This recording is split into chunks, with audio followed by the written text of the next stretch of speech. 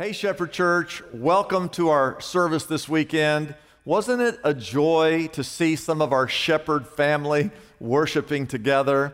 All over this city, we give testimony that God is still alive in us and through us. Amen, amen. I hope sometime over the course of this message to let you know when we might start meeting again as a church. So stay tuned for that. I hope you have your Bible and your notes. And before I preach, I just want to say that our hearts are broken over the needless death of George Floyd. You and I must stand against all forms of racism. I want to say that to you again. You and I must stand against all forms of racism in this country. Can you say amen? I've been working on an event, a nationwide event, where I'm gathering pastors around the country. We're going to put it on Facebook Live, where we pray for racial unity in our country. But I just want to encourage you that we must always put our actions with our prayers. It's one thing to pray, but I think it's time for us to do more than just pray. So do not be silent. Do not burn down any targets. Do not condemn all police officers. But be vocal anytime you see or hear of any racial injustice. Can you say amen? Now, this weekend, I want to wrap up our sermon series called The Sands of Time with one of my favorite stories from World War II history in a place called Cologne, Germany. I want you to take your Bibles and turn to Matthew chapter 16. I want to speak to you about the Cathedral of Cologne. Last fall, there were some friends of ours. This is my wife right here. It was a little cold that day, but these are some friends of ours who invited us to go on a river cruise over in Europe. And you can tell we had a really fun time on that trip. We got on this boat and we cruised down the Rhine River up. We started in the Netherlands. We went through Germany. We went through France, and it ended up in Switzerland. And this is a map of the city of Cologne, and you can see that the Rhine River comes right through that city. And right up against the Rhine River, in the heart of the city center, is this beautiful cathedral called the Cathedral of Cologne. It is the tallest twin-spired church in the world. It's also the third tallest church in the entire world. This building began being constructed in the 1200s, and it took 600 years. Think about how many people lived over the course of that. It took 600 years to build and is still standing today. Inside this church is this gold box, and this box supposedly contains the bones of the wise men that you read about in the Gospels. Now, the story goes that they didn't build the church and then took the box of bones inside the church. The story is, back in the 1200s, they acquired these bones of the wise men, and they wanted to build something that would house this box, and so the church was built in honor of the bones of the wise men. Now, you can decide for yourself whether or not those are actually the bones of the wise men. I know what I think, but you can make up your own mind for yourself. Now, the church is made out of it's called sandstone. And sandstone, because of the sulfuric acid that's in rain, just naturally it's in rain, it turns that sandstone dark. And if you started to clean it, by the time you finished cleaning the entire building, it would look just as it does now. So that they really don't spend much time cleaning it. But at nighttime, if you're ever there, if you look across, if we go to the next slide, if you look across the Rhine River, they've got this beautiful bridge, and I'm going to talk more about this bridge, but it is just an absolute beautiful and magnificent structure. Now, what I want to do is I want to take you back to Cologne, Germany during World War II, the year 1945. Cologne, Germany was the largest city that United States captured during World War II. It was obviously a German city, and we knew, and the Germans knew, that if we captured Cologne, that we could cross the Rhine River, and it would be a beachhead for us to capture all of Germany. So the Germans were determined not to let this city fall. And the Germans, if you study the story, they actually blew up themselves that bridge over the Rhine River. And the reason they blew that bridge up was not so it would keep the Americans from crossing over into Germany. They actually blew up that bridge to keep their soldiers from retreating. They wanted the German soldiers to defend that city at all cost. Now, as we eventually took control of the city, we were able to embed some photographers, and some of the best photographs that were ever taken in World War II were pictures that were taken in Cologne, Germany. The final skirmish took place right in front of that church. It came down, again, right in front of the church, it came down to a battle between two tanks dueling it out. There was an American Pershing tank with Clarence Smorer, who was in charge of that tank. He was the gunner, and there was a German Panther tank. So that whole capturing of that city came down to the final battle between an American tank and a German tank. And if you ever go, and the whole thing is captured not just with photographs, it was actually videotaped back in those days. And if you get on Amazon.com and you just type in or search the duel at the cathedral, there's a DVD there that you can actually buy for like $15, and you can watch that city being captured by the Americans and even that final battle between those two tanks. There's an author by the name of Adam Makos who has written many books on history, and he wrote this book called Spearhead, which is a thrilling, accurate account of this final battle that took place between this American tank and this German tank. And there are photographs in there. You can go to the website and look at some of the videos. I want to tell you, I loved reading this book, and you should read it. You'll be impressed by the men and women who served in our country if you read this book. But I want to show you a couple of photographs that are in the book. You can see this first picture is a tank. You can see the city is completely destroyed, and they're headed down to the city center because that's where the final battle is going to be fought. You can see the twin spires in the background. The next picture is actually after the battle was over, right in front of that church. You can see it. This is the German tank that after the Americans defeated the Germans at this church, they shot down this tank or destroyed this tank, but ultimately it's what brought victory to the United States and the Allies in Cologne, Germany. Now, here's what I want to explain to you.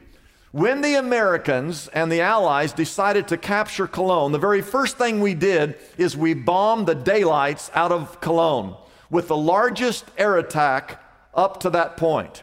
We literally dropped tens of thousands of bombs fell on Cologne, Germany, and we completely leveled the city.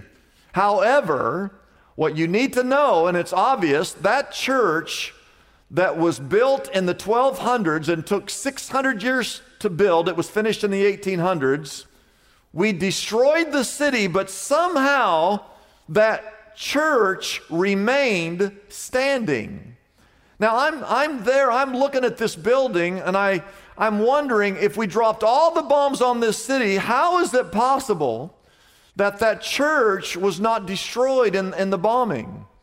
And so after the tour guide was explaining all this, I got on Google and I actually Googled about this story, and I found several photographs. I want you to see this one. You can see that the city has been completely destroyed by all the bombing. You can see the bridge over here that the Germans themselves destroyed to keep the Germans from retreating.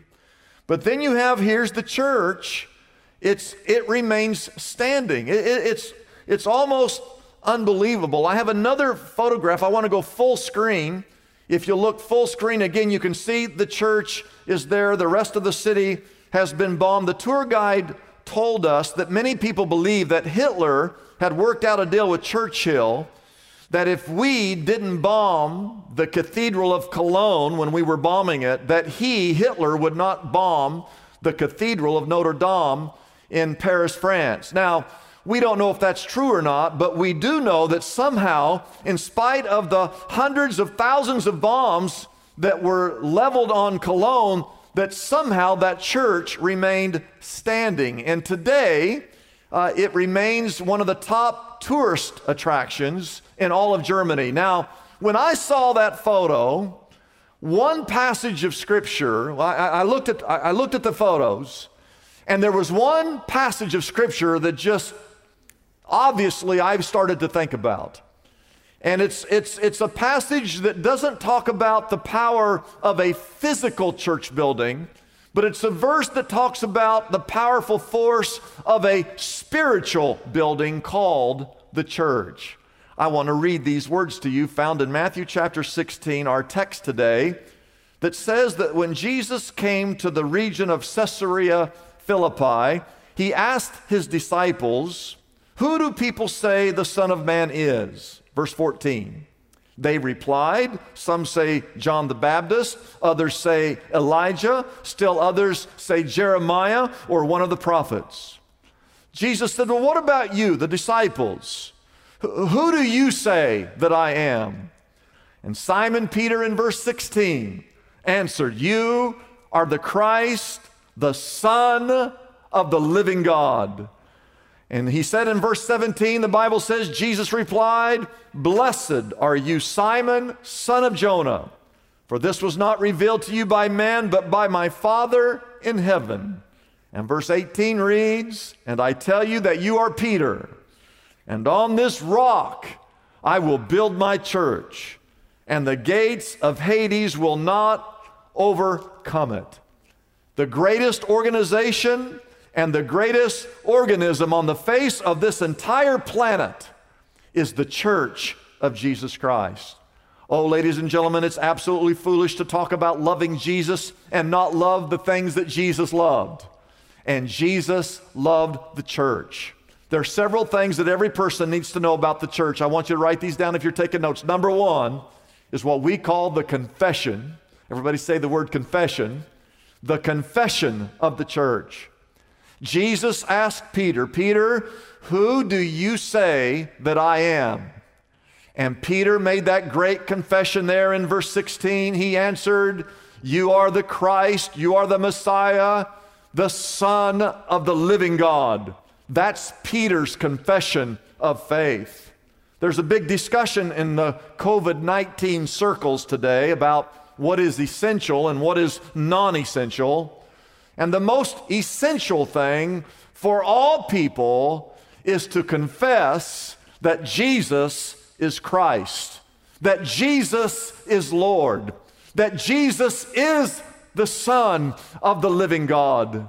And that confession is the key to you entering the kingdom of God. That confession is key to you acquiring eternal life. That confession of your faith is the key to the forgiveness of your sins. That confession is the key to you receiving your eternal inheritance. I want to take you to a passage of Scripture in the book of Romans chapter 10. The Bible says that if, and that's the biggest word in the Bible, that if you confess, we're talking about the confession of the church, that if you confess with your mouth that Jesus is Lord, that means that He's supreme, that He is ruler, that He is over all, that He is Lord of all, and if you believe in your heart that God raised Him from the dead, you will be what? You'll be saved. And verse 10 says, "For it is with your heart that you believe and are justified, but it is with your mouth that you confess and are saved." That's Romans chapter 10. I want to show you Matthew chapter 10. Jesus said these words, whoever acknowledges me, in other words, you make this confession, if you ever acknowledges me before men, Jesus said, I will acknowledge you before my Father in heaven. And then he said in verse 33, but whoever disowns me before men, he says, I will disown him before my Father in heaven. You and I must be willing to make that confession of faith that Jesus is the Christ, the Son of the living God, just like Peter did. But I want you to write this down in your notes, if you will. It's not just a matter of saying those words. You have to have the conviction in your heart. You have to be convinced. I want you to write those two words down. It's not just saying the words. It's not just giving lip service. You just can't say the words, Jesus is Lord, and be saved. You have to be convinced. You have to have conviction that Jesus is the Christ, that he is the Son of the living God. It's not enough just to say the words. You have to believe that Jesus is supreme, that he's Lord, that he's Master, that he is the Messiah, the Christ, the Son of the living God. Now, in our culture today, everybody say culture. In our culture, to believe in one God and one Lord and one faith through Jesus Christ and confessing that is politically incorrect. The Hollywood elite have cast Jesus as a misguided mystic. The Washington spin masters have demoted Jesus as irrelevant and secondary to their puppet power. The Harvard professors in the world have reduced Jesus to an historical footnote, and liberal theologians have stripped Jesus of his deity. The majority of all Americans now believe that all people pray to the same God. You know, if you invoke the name or a higher power, if you invoke a higher power, and you're talking about a higher power, most people in America will say, okay, you can have your higher power. But if you make a statement and you say, Jesus Christ is Lord of all, or if you say Jesus is the only hope for our world, if you say that Jesus Christ is the only way to heaven, you will be censored, you will be mocked, you will be ostracized. 12 days after 9/11, the year 2001, the mayor of New York City called a special gathering called A Prayer for America, and it was held in Yankee Stadium.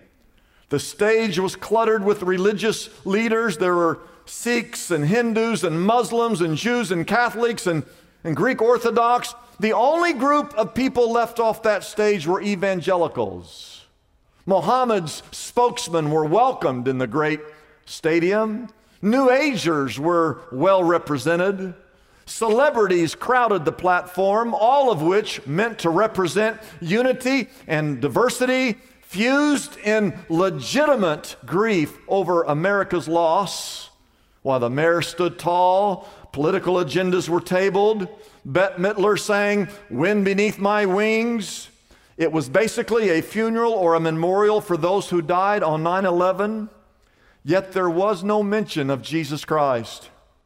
In a service where death had triumphed over thousands, what a twisted irony that the only person who has ever conquered death, which is Jesus, was not welcome at the event. Jesus' name was not mentioned. His comfort was not sought. His presence and his power were not requested. We needed hope. We need hope now. But there is no hope without Jesus Christ.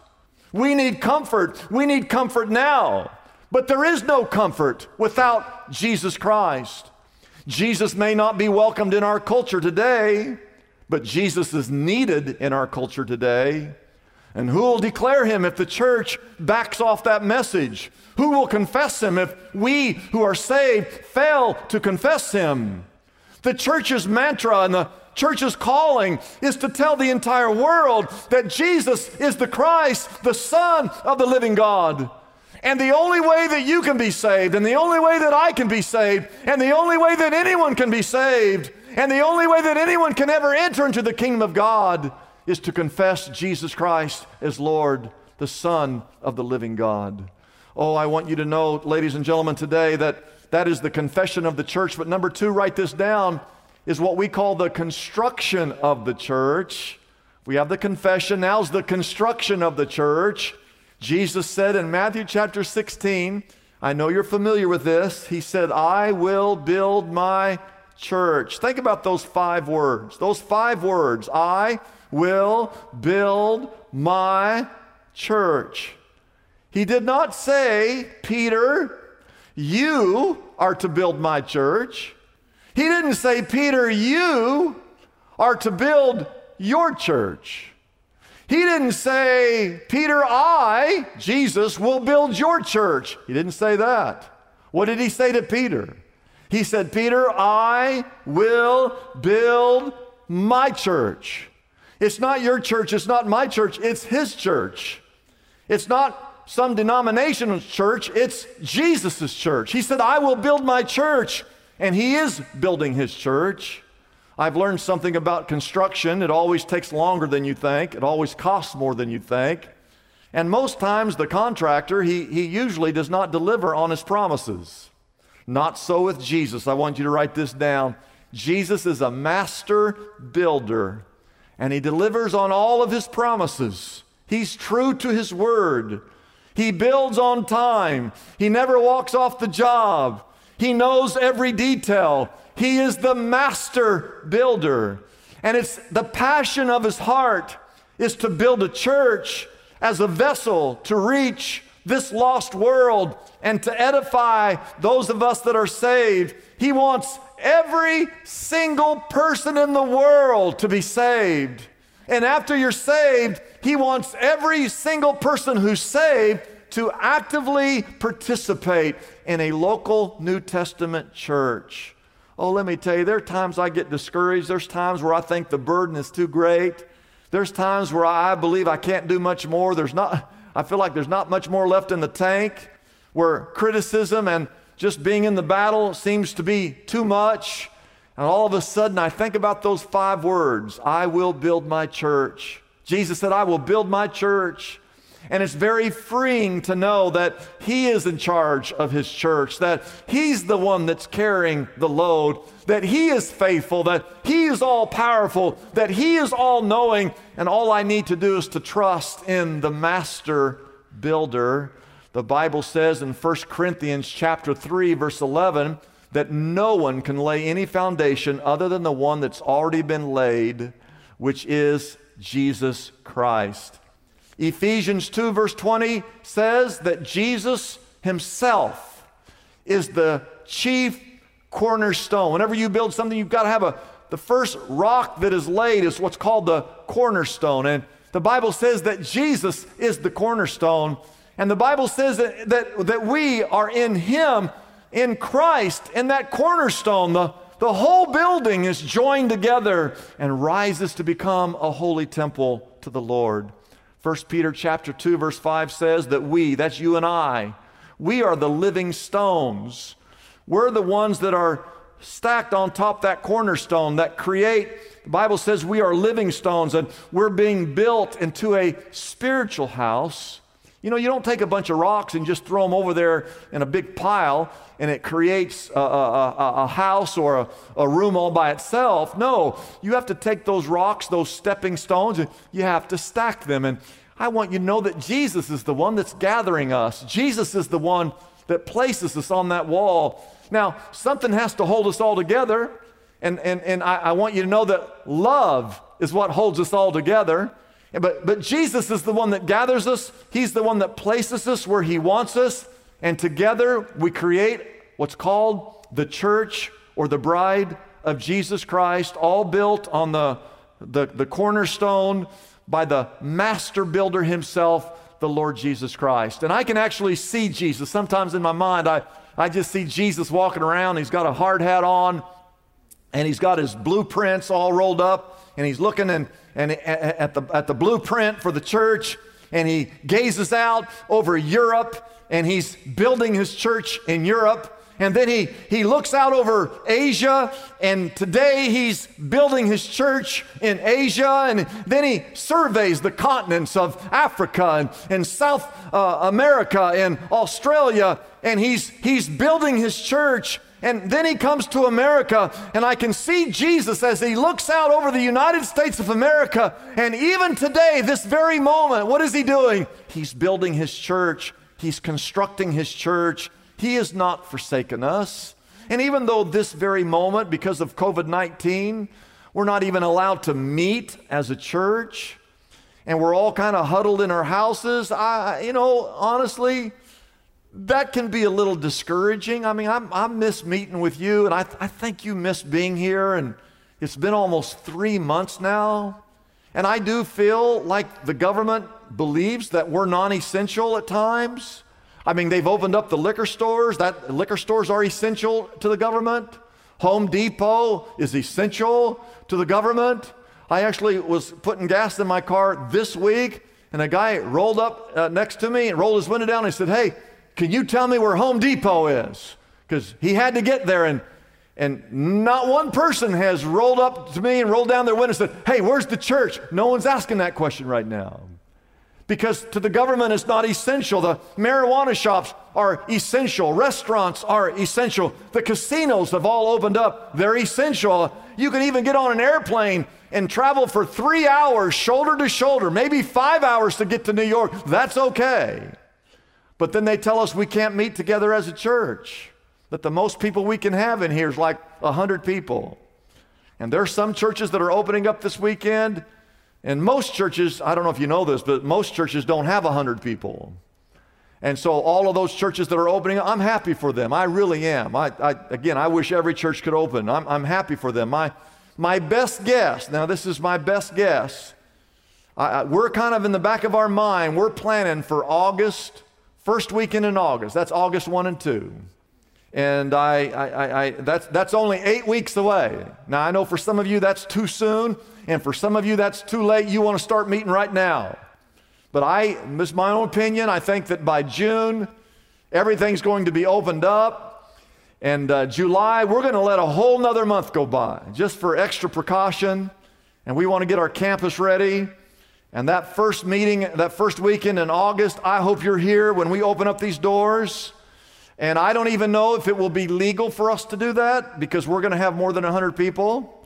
And you know what? I've thought about this. They might arrest me. They might. But we've been shut for 4 or 5 months by that time. It's time to open back up the church. The bottom line is, though, I'm not worried about a thing, because you know what? You and I are not in charge. There's only one person in charge. That's the master builder. That's Jesus Christ. And he is building his church. Whether we're meeting in this room or meeting on another campus or meeting in your living room, Jesus is building the church in this city, in this nation, and in this world. And it doesn't matter where we meet. You just need to know that the Lord Jesus Christ is building his church. And he's building you and he's building me. Amen. And as we close, here's my third point, is what we call the continuation of the church. The continuation of the church. He said to Peter, "I tell you, Peter," he said, "Who do you say I am?" Peter said, "You are the Christ, the Son of the living God." And Jesus said, "I tell you, Peter, that on this rock I will build my church." And then he said this, "And the gates of Hades will not overcome it." I want you to know that the church is marching. The church is marching. As we prepare to close, the church is marching. The church is marching. The church is marching. I want you to write this down, that the church of Jesus Christ is invincible, and the church of Jesus Christ will prevail. Satan will never destroy the church. Oh, I want to say that to you again. Satan will never destroy the church. Not any power, not any nation, not COVID-19, no army, no government, no persecution, no recession, Not any force, not any enemy will ever defeat the church of Jesus Christ. It continues. The gates of hell will not prevail. So do not be discouraged by what's going on right now, that we're not meeting together. It's okay. We're going to get together in like 8 weeks. You can wait 8 weeks, can't you? For the next 8 weeks, can't you, right where you live and in your neighborhood and whoever you meet, can't you be the hands and feet of Jesus? Don't you worry a thing about the church. We're going to be fine. Because the gates of hell cannot prevail against what God wants to do as He builds His church in this city and in this nation and in this world. I want to go back to that cathedral, if you will. You know, I showed you, we started this whole message off with a picture of a group of people. We were standing right here as a background to that church. You walk over there and you can't even look up. You can't even focus. It's so high up, you can't even really focus on it. There's all these people down here. You can see how little they are and how tall that spire is. And you can actually go inside and you can see the gold box and all that stuff. As you stand down here, I want to point something out to you that probably none of you saw when I showed you this picture. That's this building right over there. You see that building right there? You know what that is? I know you looked at all this, but you didn't look over there. You missed the real story. That building is a museum. Back in 1941, at the start of the war, I think the Germans knew that one day we're going to come get them. That's what I think they knew. And right on the corner of the church, they wanted to build an air raid where when the bombs came, they could build this shelter where they could go down and hide in the shelter. And so right on the corner of the church, they started to dig down to build this air raid shelter. And they got down about 30 feet, about 28 feet. They went beneath the surface of the earth here. They dug down, and guess what they found when they went down there? It's 1941. They found a Roman villa. They found a floor, beautiful mosaic floor. From a period of time 2,000 years ago, they dug down there. They found that this was a Roman outpost as the Romans were conquering the entire world. So you look at this building and our minds go back to 1945, just a few years ago. Somehow this building survived. But the real story is what's here.